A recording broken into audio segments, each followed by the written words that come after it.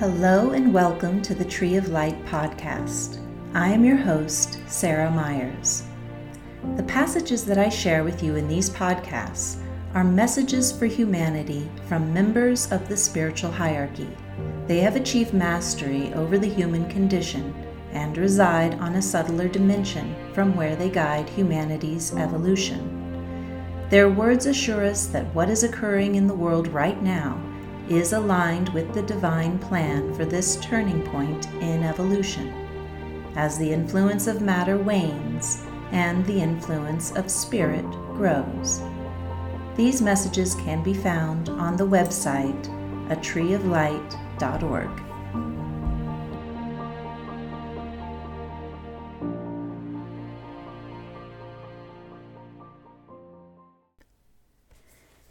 In today's podcast, our spiritual elders speak about the role of Christ. The role of Christ in the externalization process has heretofore been downplayed in the generalized teachings on the topic, for humanity was not yet ready to grasp the enormity of the task of the world teacher at this time. Imagine, if you can, a great brush fire ignited from a few remaining embers of a small campfire. Envision the flames spreading as far as the eye can see, around bends and valleys, around hills sweeping upward from valley floors, and reaching up to the sky. This will be the effect of the reappearance of the Christ. The timber has so long been parched that when the light appears it will literally catch fire, turning a field of dead and dying trees into a blazing downpour of the golden light that is love. Who or what will strike the match that will cause the fire to roar with such steam that it will jump the valleys and roll down the mountains? In the present period of earth life, you are surrounded by images of brush fires burning up and down hillsides year after year. The tinder is dry and the fires rage, giving the appearance of massive destruction. But there is another way to perceive the fires, causing growing stockpiles of dead wood to burst into flame. They are flames of life, turning dense matter into a reservoir of light that can ignite the spirit of mankind. The real purpose of the reappearance of the planetary avatar of love, who only left the world on the outermost plane of visible life, is to reawaken the souls of those who were dead to the spirit of life. Ignorant of their essence as emanations of deity, they lived in ways more akin to ferocious jungle animals.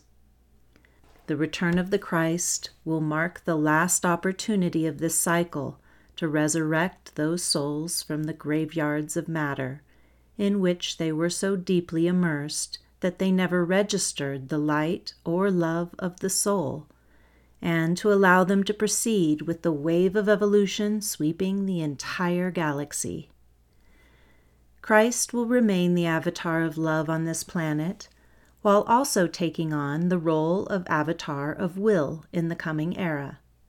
He will bind the peoples of earth to himself through the magnetic radiance of his love, while leading them toward union with the Creator and source of life, by rekindling the light of the soul, whose aspiration is to fulfill divine purpose.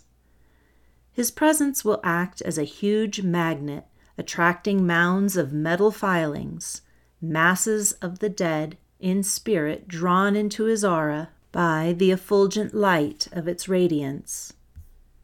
It is said that Christ will come at the end of the age to resurrect justice and righteousness in the consciousness of humankind by justifying ledgers and balance sheets of the old cycle. But what of his role in the coming age? As world teacher, he will inaugurate a process that will occur in the mind of each individual soul, aware of ledgers to be balanced and lessons to be learned, thus initiating the education of humanity from a new plateau. Instead of wandering in the dark, oblivious to the laws of cause and effect, or the purpose of being alive, souls who consciously cross the threshold into the new era will hear the music of the spheres, playing all along but unheard, and will rejoice in the shift into a realm wherein divine music calls the soul onward. The shift into a subtler sphere will allow the music of the inner worlds to impress the minds of those who dwell there with certain notes and frequencies that will harmonically adjust the listener's hearing to what is being spoken or sounded. Christ has been called the Word of God for 2,000 years, but few have understood the significance of this name or correctly heard the emphasis. He was the Word spoken by God, the Creator and source of life, who willed that the life of Christ be sacrificed for mankind to learn the way back to the source. God the Father created an exemplar of a Son of God, a divinized human being, to illuminate the path of return to the Father for all who seek the way of union with divine love and purpose. 2,000 years later, not a few souls have begun to tread this path, and many old souls are returning to the world, having already made great strides on this path, which we have more recently unfurled as the path of ascent. And here's why. The Christ story of old is to be replaced by a new one. We stand at the precipice of an age whose foundations rest upon the shoulders of those who have preceded humanity as a whole on the upward spiral of consciousness and life. The present dance of life on earth, composed by the great choreographer, is to be replaced by new sounds arranged by the great musician for aiding the human soul to soar upward to the heavens. The image of a flame of life consuming dead brush and transforming it into a stream of golden light flooding the plains and valleys below is more than mere metaphor. The scorching process is seeding the ground with new sparks of life that will reappear on a higher plane of reality in the times ahead. Fire by friction, the lowest form of fire appearing on the physical plane of dense matter, is being transmuted into the fire of the soul, the solar fire streaming from the heart of the sun as the whole earth rises into a higher dimension of livingness. To grasp the concept, simply observe the way heated water turns into vapor, its molecules rising and dispersing into new streams of force. This also occurs on the level of consciousness, both during incarnation and after so-called death. When the soul ascends from the physical form at death, it does so as consciousness sheathed in subtler bodies.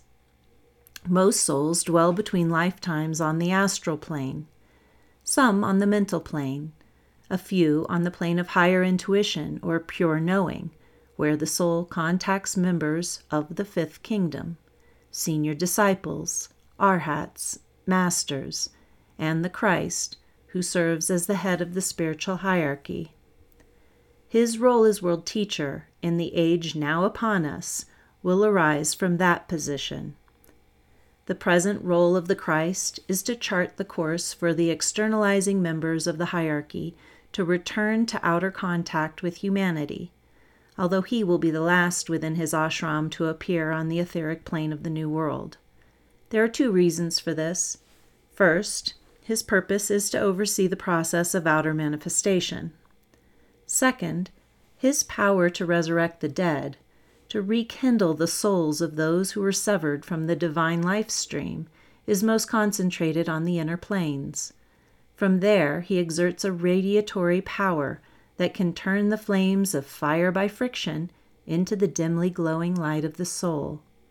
Thus, he remains where he is until the externalization process is well underway, so that even those souls of the dimmest light may be swept up into the new wave of evolution before the curtain falls on this age. Please tune in next week to hear more from our spiritual elders. If you would like to explore these topics further, please visit atreeoflight.org. Until next time, May the love and light of your soul shine bright.